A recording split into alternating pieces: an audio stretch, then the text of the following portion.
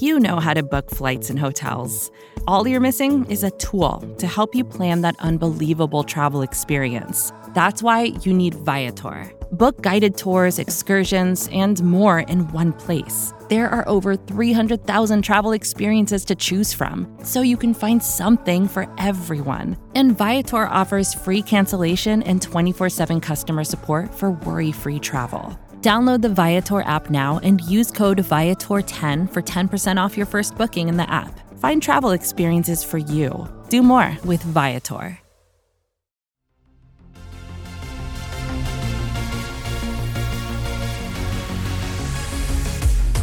Hi, I'm Gina Thomas Kelly from SB Nation.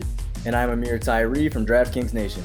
And we're the hosts of Football Cheat Sheet, a podcast that drops every Friday and provides you with the tools you need to win money and dominate your friends in fantasy this NFL season.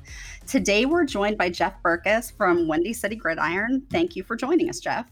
Hey, thanks for having me on. Appreciate the time. So it's been, an interesting few weeks in the NFL, especially with schedule changes because of COVID. And I know that is wreaking havoc on a lot of people's fantasy lineups. And we may have another issue this week. The Falcons have closed their facility for today. I actually am looking pretty heavily at a number of Vikings offensive players against this Falcons team because, as you know, I hate the Atlanta Falcons, even though I actually love them.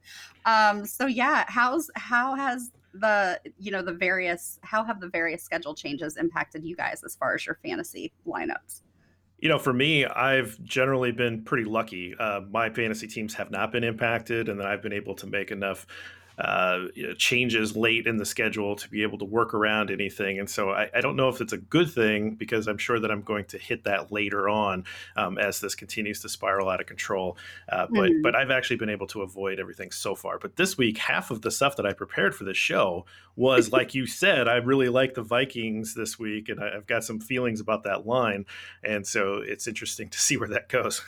Yeah, for me, it's been really tough at the quarterback position because I've lost 2 games straight now, and I've had to sit Cam Newton for 2 weeks in a row. So that has really hurt me because my 2 starters, because I have a really deep league, so I can't really pick up quarterbacks anywhere because it's 12-man, 22 per roster. So I had to start Joe Burrow against the Ravens, and just the scoring format's a little different. So he ended up getting me -3 points. So that's how that one went. So I'm definitely glad to be able to get Cam back in my lineup so I don't have to play like 3 tight ends. Me too, but I'm actually going to have a tough decision. I have Cam in every single season-long league that I'm in, so I've been in a bind too, obviously. But this week in one of my leagues, I started Ryan Fitzpatrick instead, and that actually worked out really well for me. So we can talk about that a little bit more when we get to this week's hits and misses, but that was definitely a hit for me. For sure. Yes. And then the other biggest news, I think, coming out of the NFL this week is obviously Dak Prescott's injury. Amir, you and I have talked about Prescott's performance so far this season a lot on this show. He's been really a fantasy standout, and it's going to be interesting to see what this means for Dallas, but also it's going to put a lot of people, like you said, Amir, people with those deeper fantasy leagues, it's going to put them in a bad position. And I guess Andy Dalton is likely going to be available on the waiver wire. I don't know why, unless people have already picked him up because they know that Dak's out for the rest of the season. But who else is even out there on the waiver wire that Dak Prescott fantasy people who have him on their roster could take a look at? Yeah, I was looking at just a couple of those lower owned guys just in ESPN ownership, and two guys who are pretty under owned.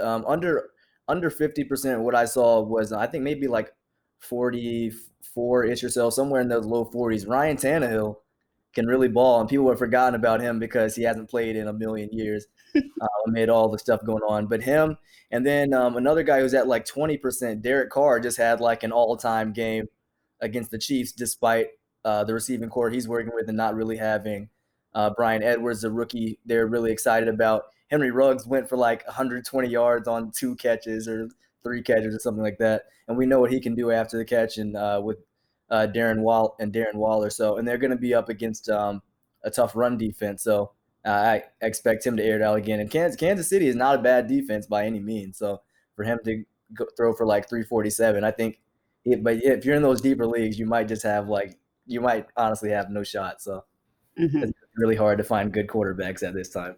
Yeah. And then there was another kind of a major news story that came out of Denver this week with a significant fantasy impact. Melvin Gordon got a DUI. So I don't expect him to play this week. I do expect him to face some kind of league discipline. I don't know what that will look like, but he's rostered in almost every league, and he's a starter in about 2/3 of them. So, who are some waiver wire guys that you guys would take a look at? Jeff, who would you think about for maybe if somebody has to replace Melvin Gordon in the roster?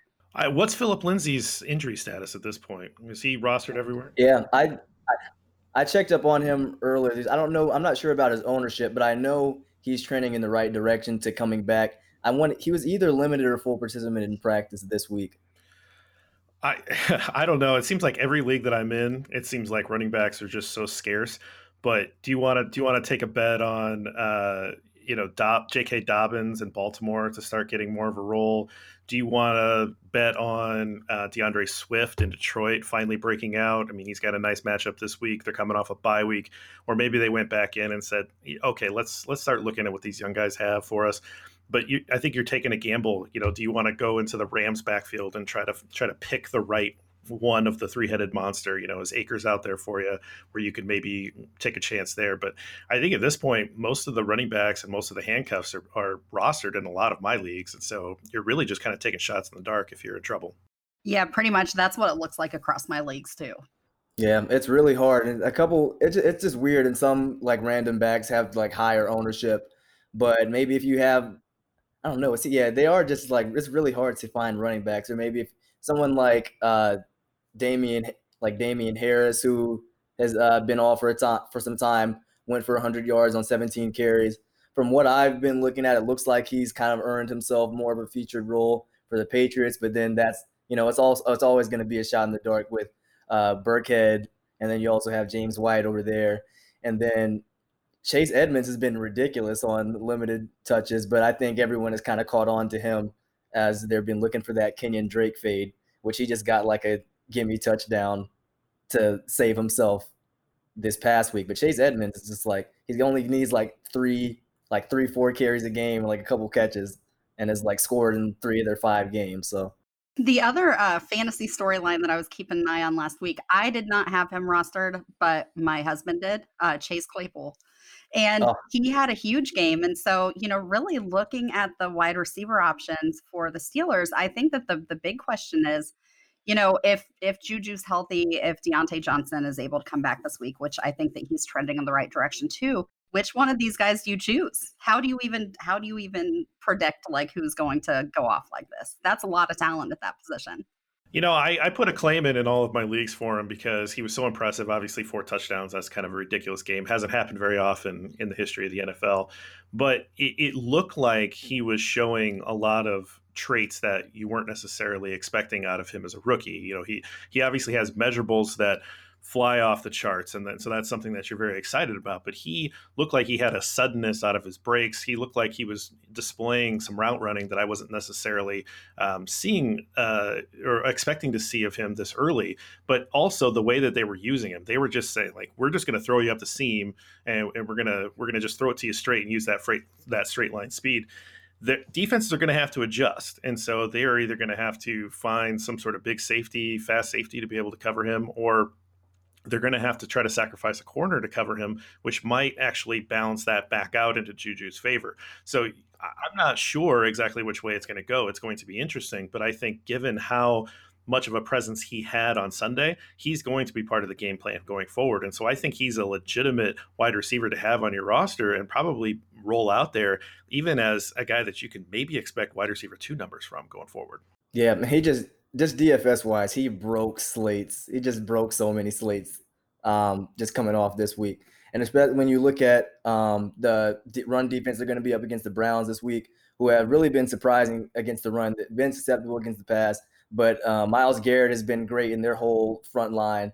They're a top 5, top 6-ish run defense this year. So, and James Conner really hasn't been tested. So he went for 9 yards in that season opener. And then he really wouldn't have had much value had he not scored, because he was on under 3.5 yards per carry in his last game. Had he not found the end zone, he might have not done too much. So especially, given how many options they have through the air, I think he continued. Maybe not necessarily the performance he had in his last one, but significant enough to definitely roster him. Definitely. And then, as much as I do rip on the Falcons, I do just want to say it was nice to see Todd Gurley actually get something done against Carolina. He's rostered in almost every league too, but he hasn't been a starter for a lot of people. His starting percentage is much lower. I know that he's a guy that I expected big things out of. I knew that it was kind of contingent on the Falcons, A, staying healthy, and then B, like not having a garbage offensive line like they do so many years. But it was really nice to see that. And I do like if the Falcons play this week, I do like the matchup against the Vikings. They're allowing more than 130 yards per game. So it'll be interesting to see. I don't have real high hopes for Julio Jones to play this week, which is going to, take a big playmaker off the field, and it makes it harder for that offense to really get anything going. But I still like that matchup for Gurley, and it would make me happy to see him replicate that. Yeah, and then Russell Gage also dealing with some things too. So it's either, if not the Calvin Ridley show, then I would assume it's going to be a lot of Gurley for sure.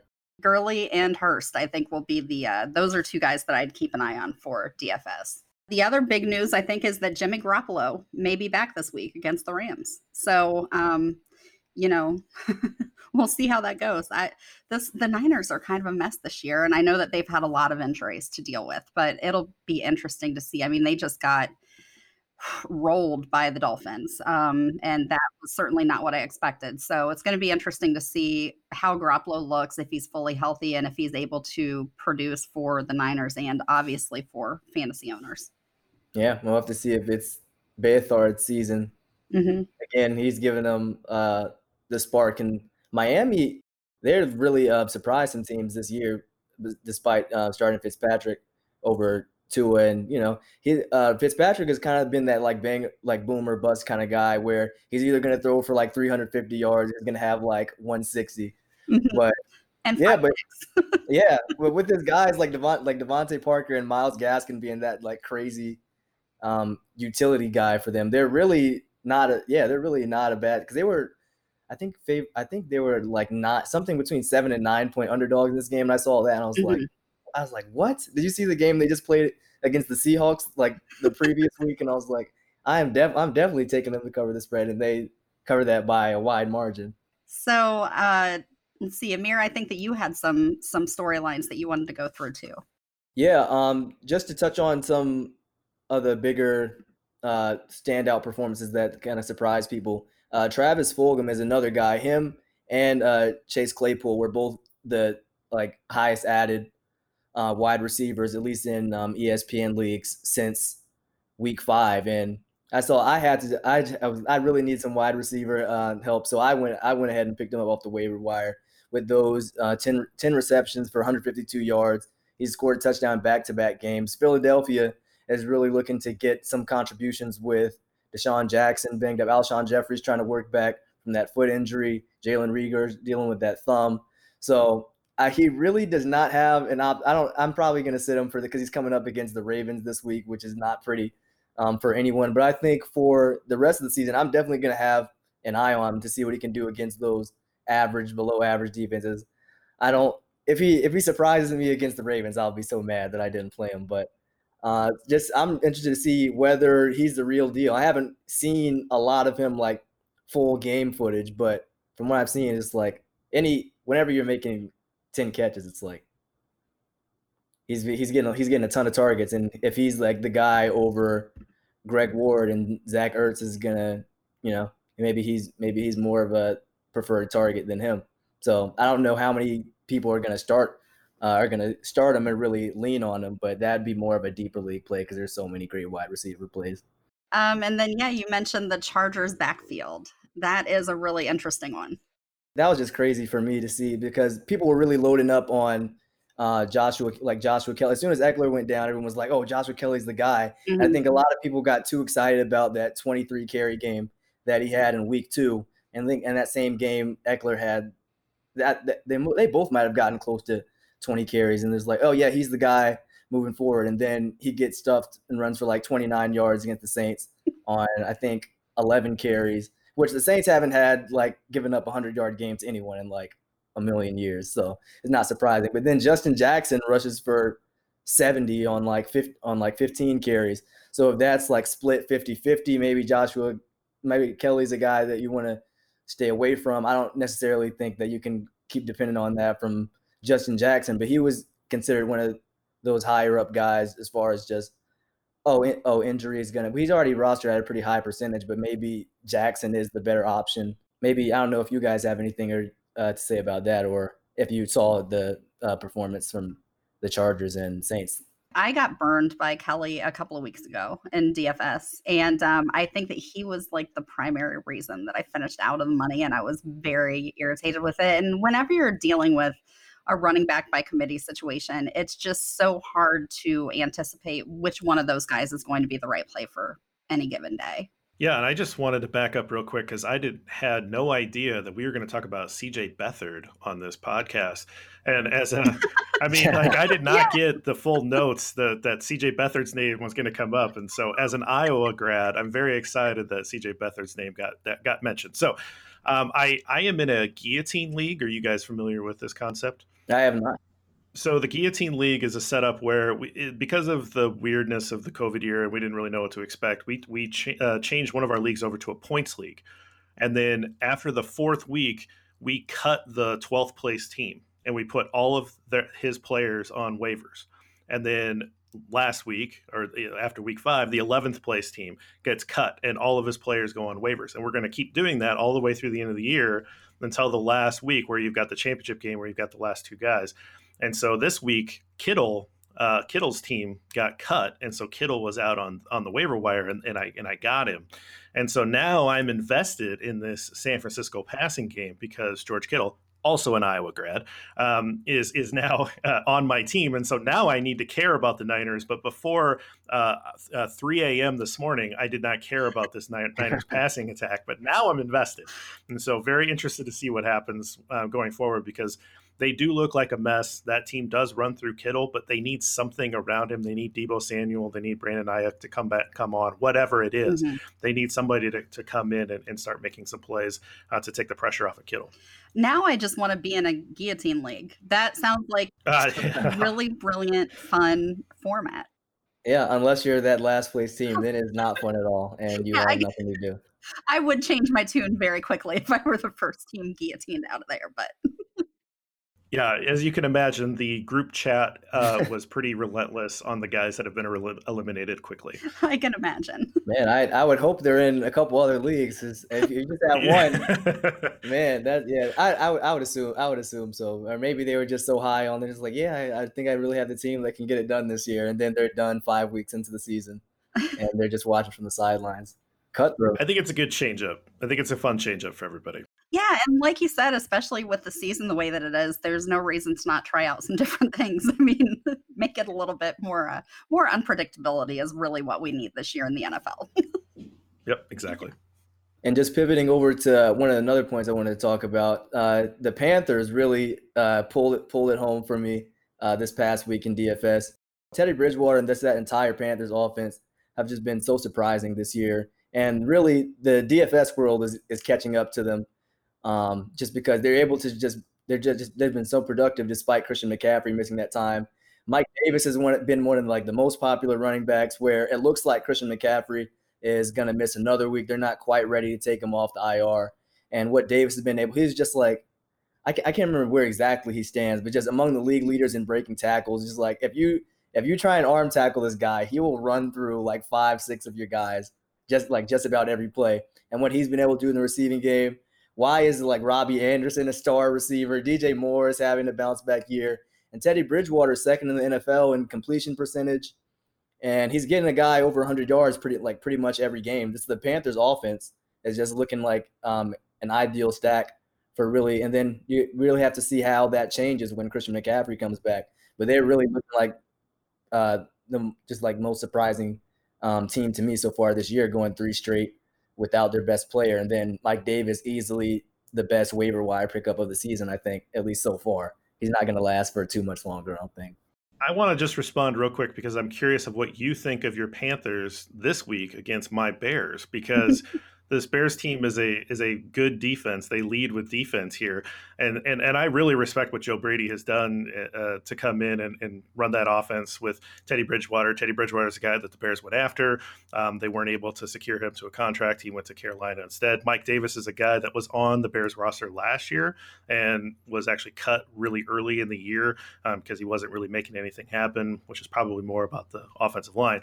And so this is a little bit of there's some interesting Bears ties to this Bears Panthers game coming up this week. But I'm curious if you think you're still going to roll with them against a good defense like the Bears. Yeah, definitely. The Bears are a less ideal matchup than the Atlanta Falcons, sorry, Gina. But yeah, I'm not necessarily as high on them, but I just think week to week on against weaker defenses, I think it'll be a solid matchup. It's just I think what a good thing to watch there is what David Montgomery will be able to do, because the Panthers have given up more DraftKings points to running backs than any team in the NFL, and he's been really trying to get things going. He hasn't really thrived as that feature back with Tariq Cohen out. As far he's getting all the work carry wise. He's getting more involved in the passing game, and he was able to find the end zone against the Buccaneers, who are the best rushing defense in the NFL. So far, at least as far as yards per game.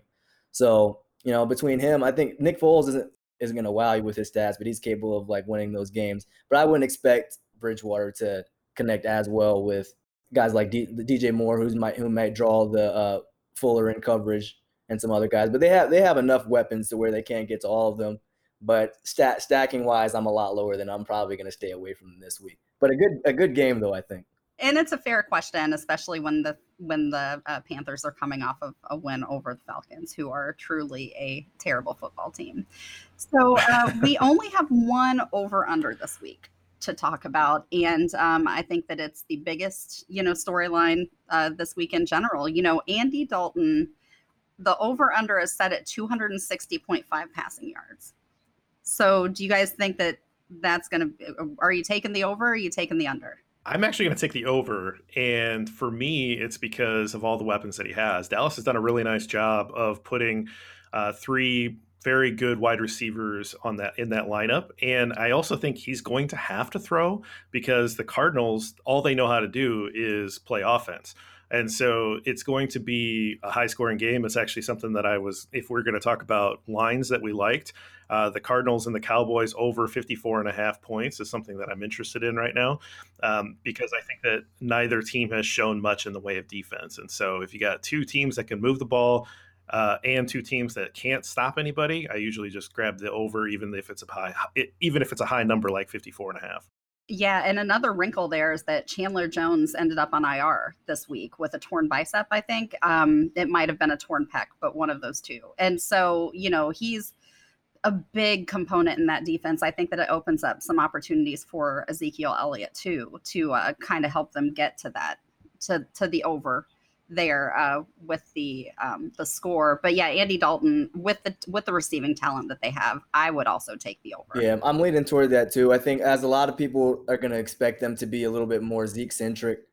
Now they don't have the ability to extend plays that Dak Prescott has. But at the same time, you have to utilize the talent they have out wide. And then the Cardinals haven't been great against the pass. And then this is, I have to look. Yeah, probably the best receiving core they faced all year. So I would expect them to put up some solid numbers, and yeah, take the over on that for sure.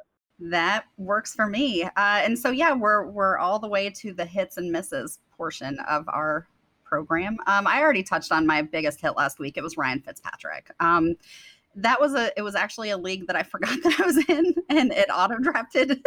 I still ended up with Cam and auto drafted Fitzpatrick as my backup. And yeah, so he was Fitzmagic last week, 350 yards, 3 touchdowns. That was just absolutely spectacular. So misses, I've been all over the place because my puppy had surgery last week, and I'm trying to keep her from being a maniac and, hurting herself while she recovers. And I completely forgot to set my DFS lineup again.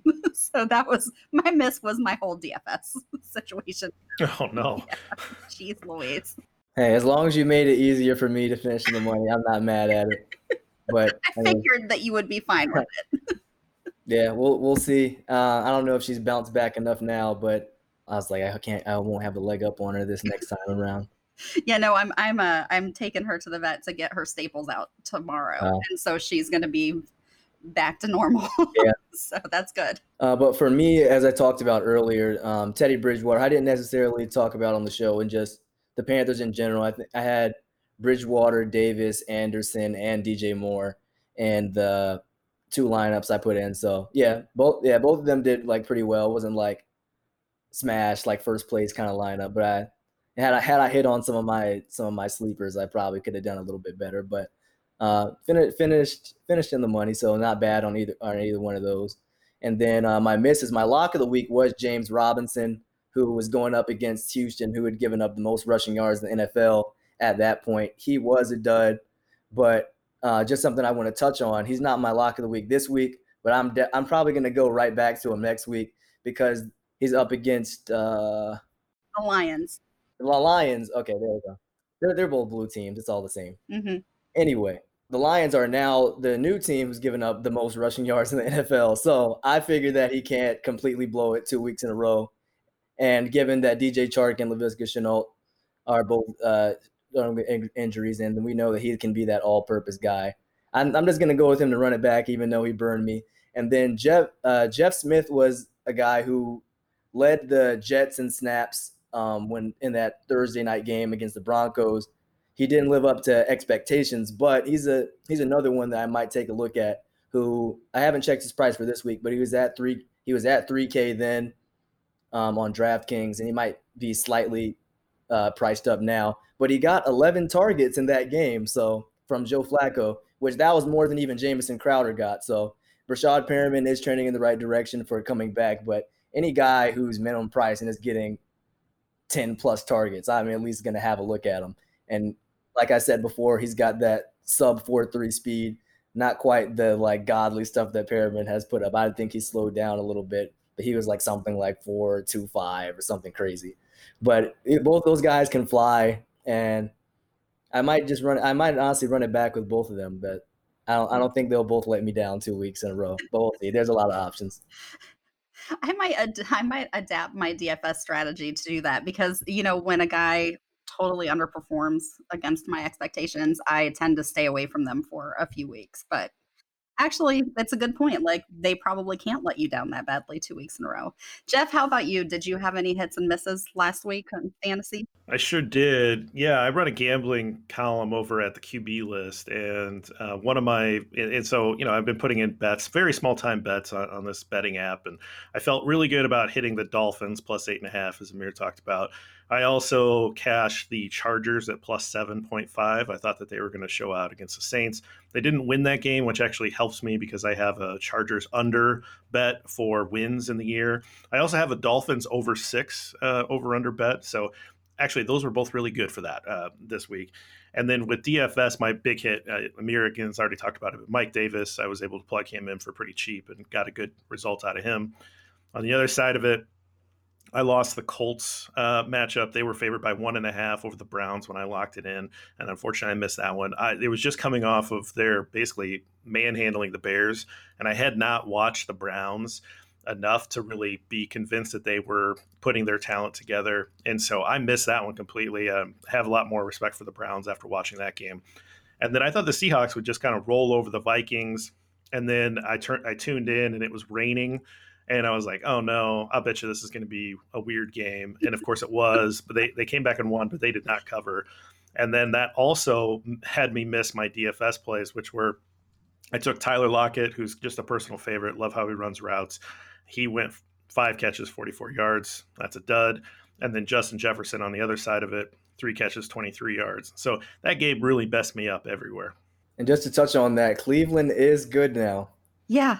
It's surprising. I grew up in Ohio, and I deliberately chose to not be a Browns fan for a reason. Like, the Browns have a long and storied history of being awful, and it feels weird to me when we do our picks each week at SBNation.com to actually have to think about the Browns matchup and, could they win this game? Because typically it's just like, oh, the Browns know whoever they're playing is going to win. So, yeah, it's very, very weird. I was talking to one of my friends from home today, and she said, about the Falcons situation, and she's a Browns fan, and she's like, the Browns are finally good, so they probably won't have to cancel the season. Like, Yeah.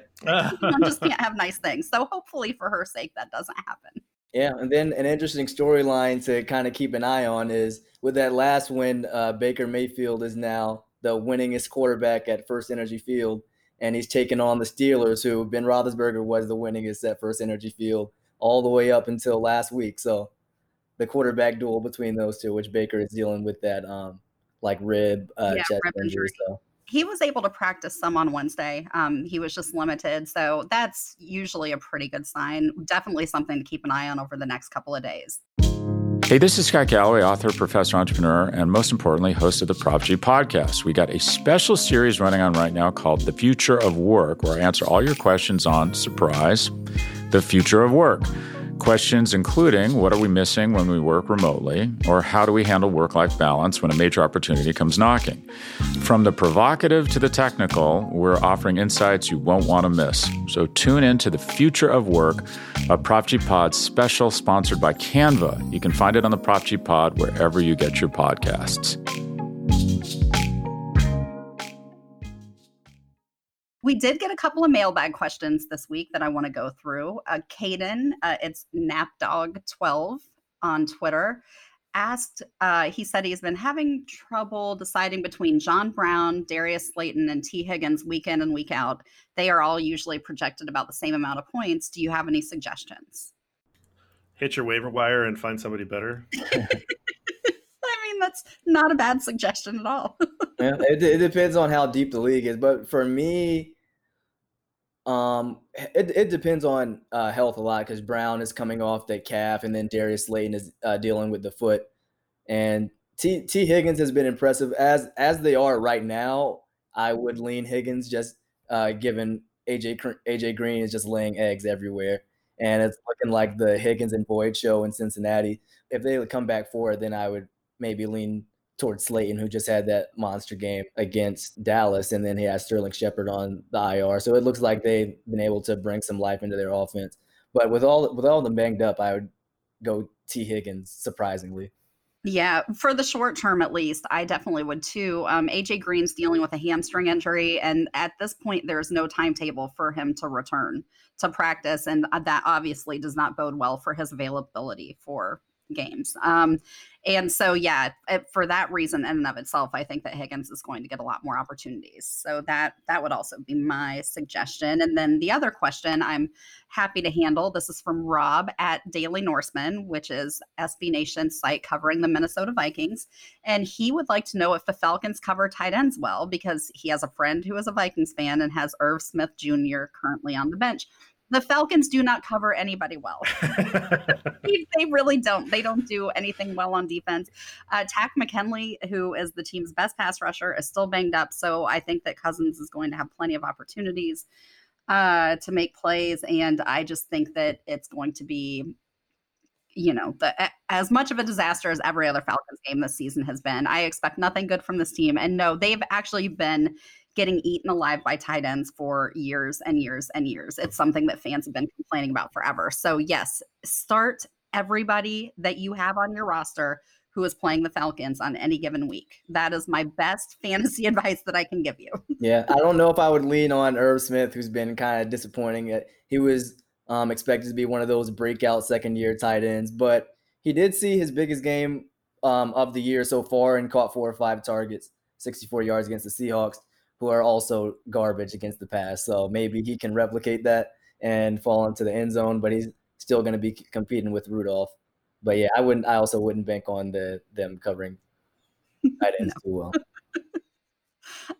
And then moving on to locks of the week, I am going to go with Ezekiel Elliott. He played with like some real fire after Dak went down with that injury.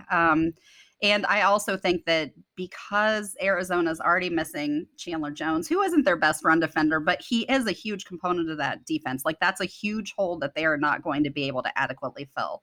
And they're allowing over 124 rushing yards per game. Arizona is already. So I really think that Ezekiel Elliott's going to get plenty of opportunities, and I think that they're going to have a hard time slowing him down. Well, my lock might not be a lock because we might not have the game, but I'm really interested in playing Alexander Madison everywhere I can.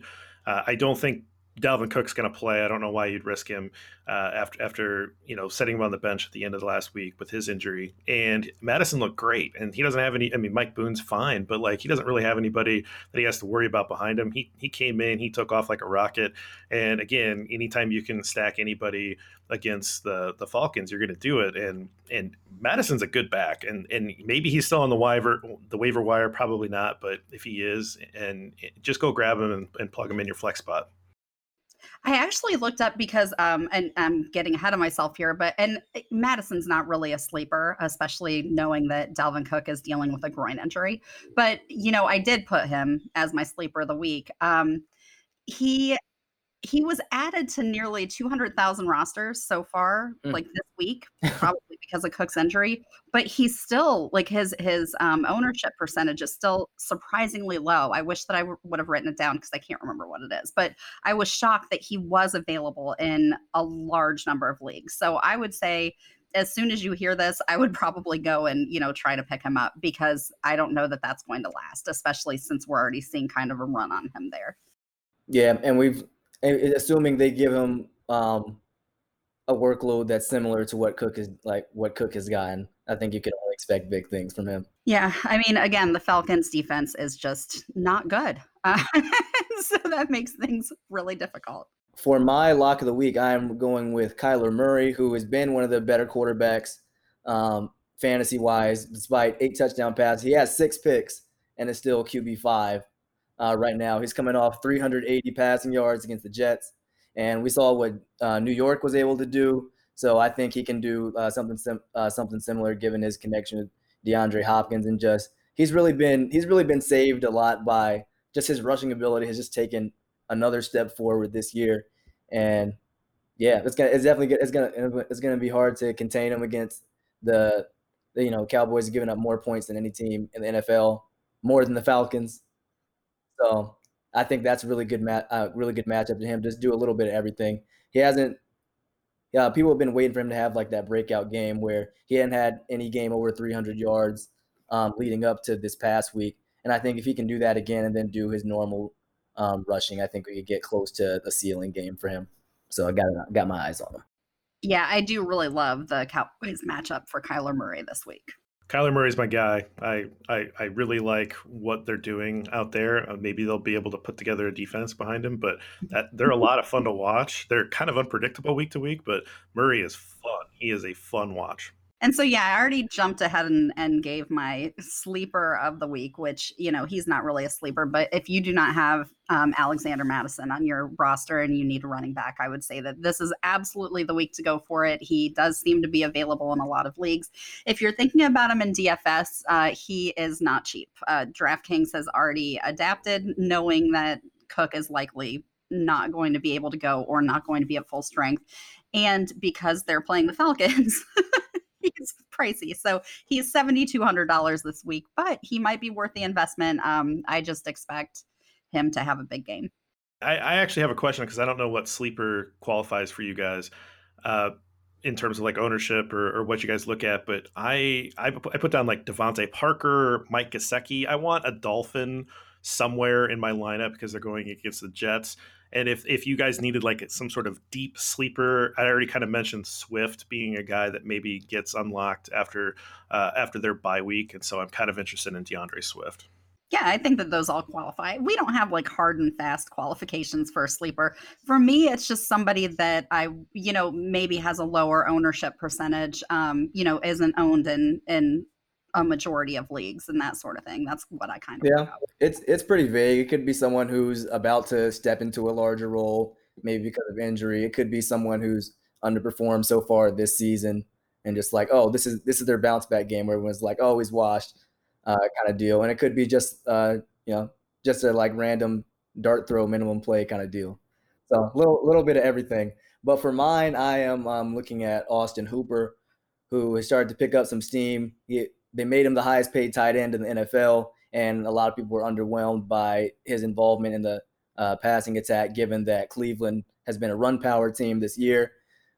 Did not practice this week. Jarvis Landry, who suffered a rib injury, he exited briefly in his last game before coming back and finished with 4 catches for 88 yards his last time out.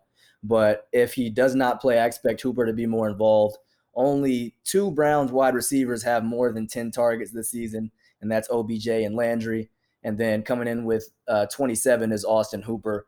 So even all the receivers outside of them have like 4 and like 5 targets on the year.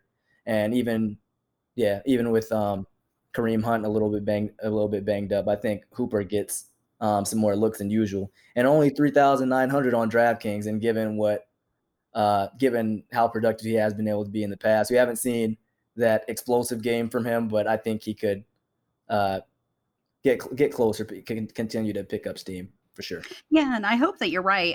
Hooper is a guy that I was really high on coming into the season. I just felt like, Baker Mayfield was hopefully going to hit a stride this year, and Hooper just got better every year that he spent in Atlanta.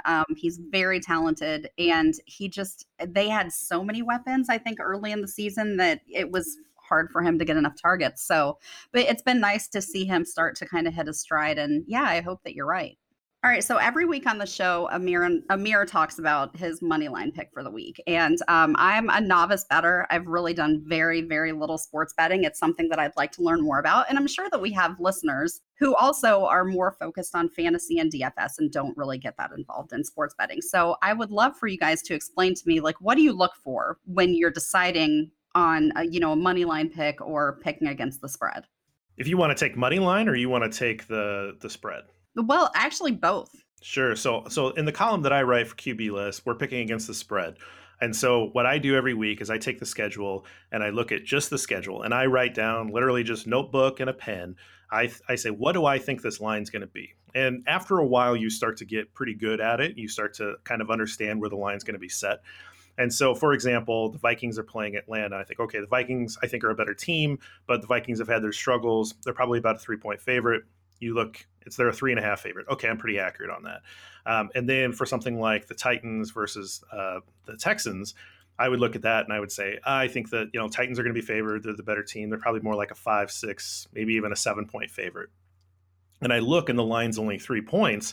Well, I know that in my gut, I already like that Titans -3 line. And so that's something that I'm probably going to bet this week, is because I like the Titans a lot more than 3 points against the Texans. So I feel pretty good about that. So that's how I start. Now, picking a money line, for me, if I feel like, and would just be actual betting, not on the column, but if I really like an underdog, you're going to get better return if you think that they can go in and pull off an upset. So the money line usually is like a -110 line. So, if you put $2 in, you'll get back $3.80, right? That's the big hitter that I am. I'm betting the minimums. And so generally that's what you get when you're betting the spread. But if you say I would have been brave enough to take the Dolphins straight up on the money line last week against the Niners, they were 8.5-point underdogs on my betting app. And so if I was going to take the money line, that probably would have been something like a +300 or something. So you're going to get a really good return off of betting an underdog if they actually pull off the upset. And so that to me is the only time I really bet the money line. If you're going to bet the favorite on a money line, it's going to be a pretty low return. And so, let's say you were like, well, I really like the Chiefs against the Raiders. They're 13.5-point favorites. I'll put in a couple dollars on the Chiefs. Well, they end up losing. And so obviously you don't get that money back at all, but you're risking it for a very small return. So for me, I generally would only look at the money line if I really like the underdog. That's understandable. So Amir, what is your money line pick for this week? There weren't a lot that seemed super optimal to me, but one that I will be keeping an eye on is Jaguars +155 against the Lions. Which coming in now, I'm at 3-2 now, which typically on these I strictly pick underdog picks.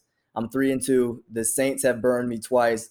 I picked the Buccaneers to beat them in the season opener, and I picked the Chargers to upset them and then of course they mount another crazy comeback like they did the previous week.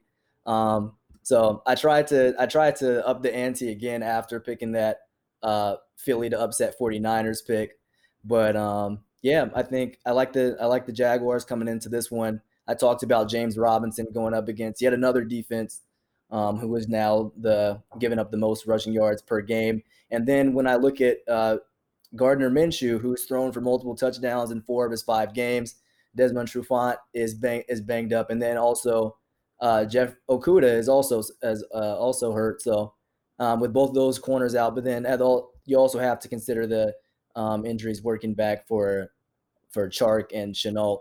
But I think that if they have all their top cornerbacks banged up, and then they're one of the worst run defenses in the NFL while going up against James Robinson, I think I like those odds and just slim underdogs only by 3.5 points. But I think I like that. I have Lions fans telling me all the time, and I'm sure that Jeff is not sorry to hear this, that they might be as bad as the Falcons. So I think that it's probably a pretty smart play there. Oh, the poor Lion fans. I think those are great picks, honestly. It sounds like you should be 5-0, Amir.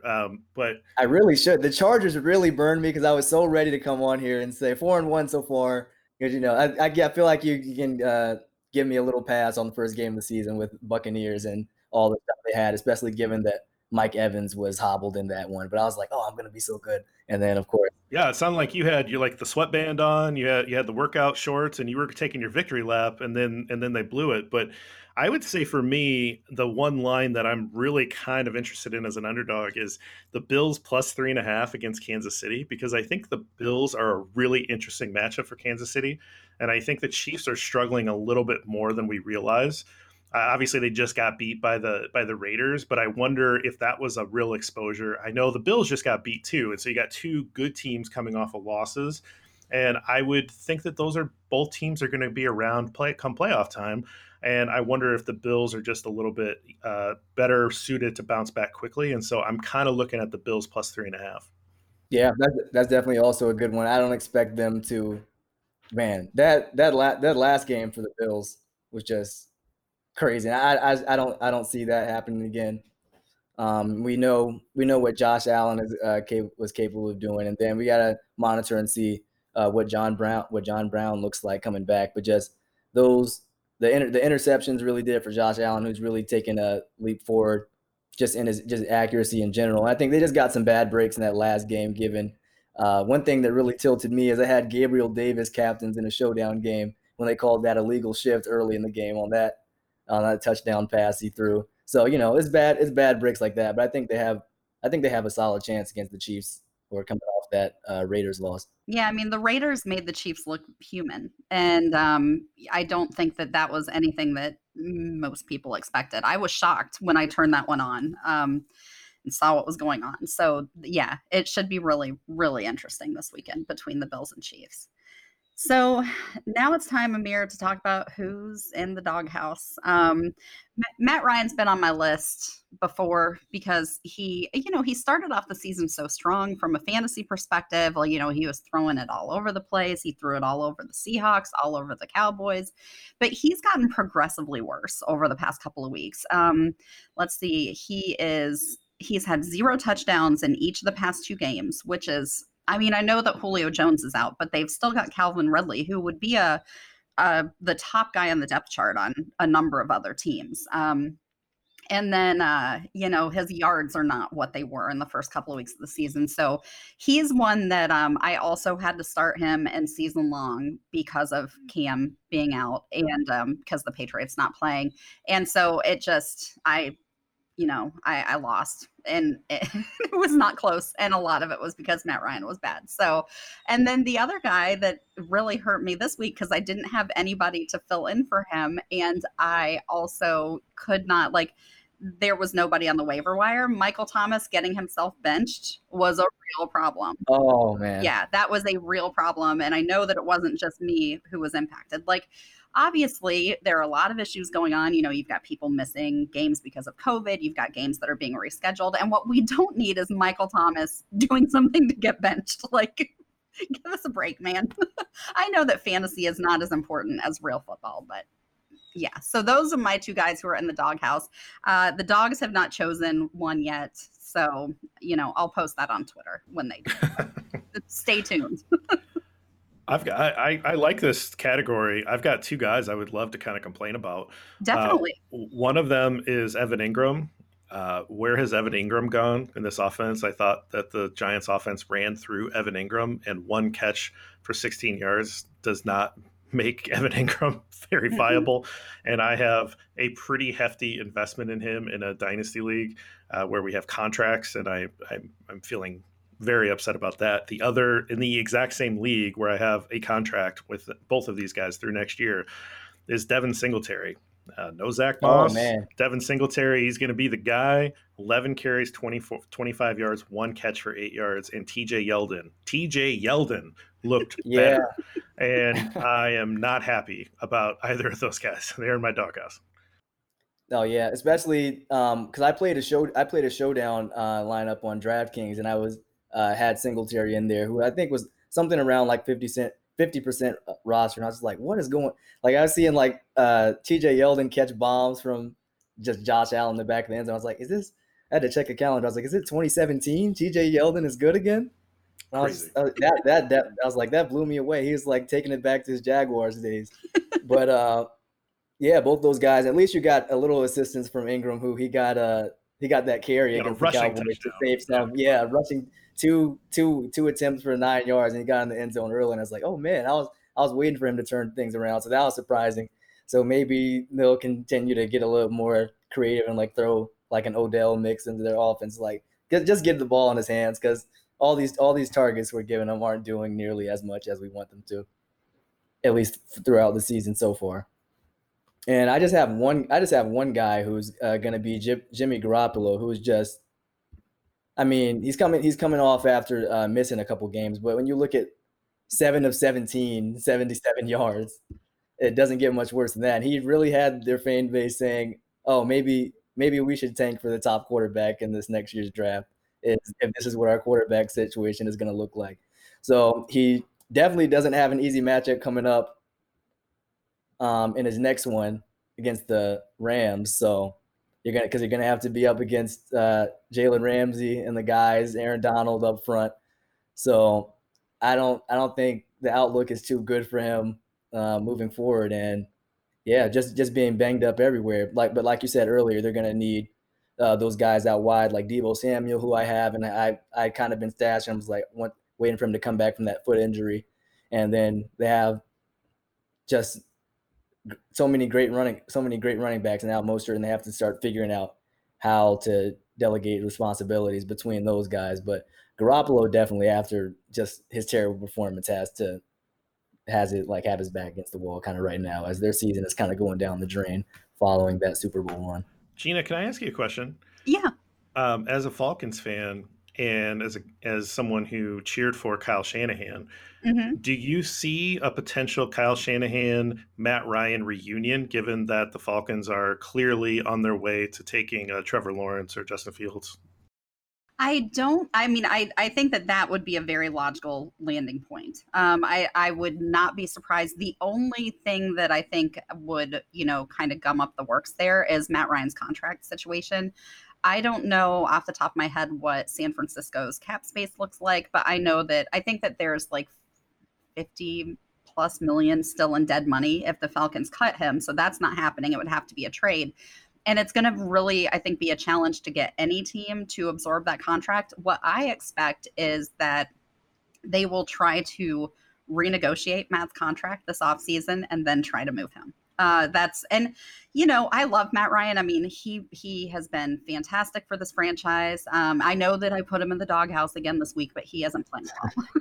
But I mean, as far as being a leader, as far as being kind of the prototypical franchise quarterback, exactly the kind of guy that you want for your team, he's a very consistent player, and he really played his best under Shanahan, not in year one, but once he got the hang of that offense in 2016, he was the league MVP. So yes, that is my early projection. I really think that you're correct. I think the Falcons will look to draft a quarterback high, especially when you have options like Trevor Lawrence and Justin Fields. I'm leaning toward Fields because I'm an Ohio State fan, but we'll see. And Okay. but I think that would be that would be actually a really good landing spot for Matt, and it would be ideal for Kyle too. Well, and I love Matt Ryan, and in terms of fantasy, I've had Matt Ryan on my teams forever. I have a 2-quarterback league where you kind of have to roster 3 because you just do. It's 10 teams, you got to roster 3. Matt Ryan's the most boring person in the league, and so I felt like I had to have an amount of swagger to offset Matt Ryan-ness on my team. And so my second quarterback is Gardner Minshew, and my third quarterback is Joe Burrow, because those guys have swag. Yes. And they can offset Matt Ryan. Yeah. Yeah. Whereas Matt, you just kind of expect him to be making dad jokes and, grilling out wearing khakis and socks with stuff like that. Like, he's really not like that in real life, but that is the impression that he gives people. So. Yeah. If you wanted to bring some personality, you should have brought Trace McSorley on. Exactly.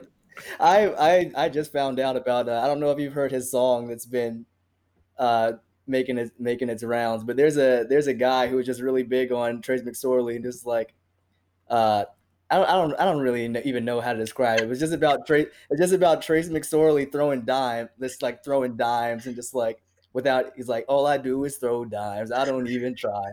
And it's just been picking up a lot of it's all over social media, because when Lamar Jackson got sick, they were like, could Trace McSorley start over Robert Griffin, RG3, and then it just started making its rounds. So if you haven't seen that, you guys and whoever else is listening, definitely check that out. Yeah, we need to find it. We'll tweet it so listeners can look at our Twitter accounts, and I'll tweet it when I tweet the link to the DFS league. I think even the Ravens had a video of him walking in slow-mo to it. Oh, no. I think that's it. So yeah, I'm Googling this as soon as. If you need an all NFL swag pick, Trace McSorley is my guy.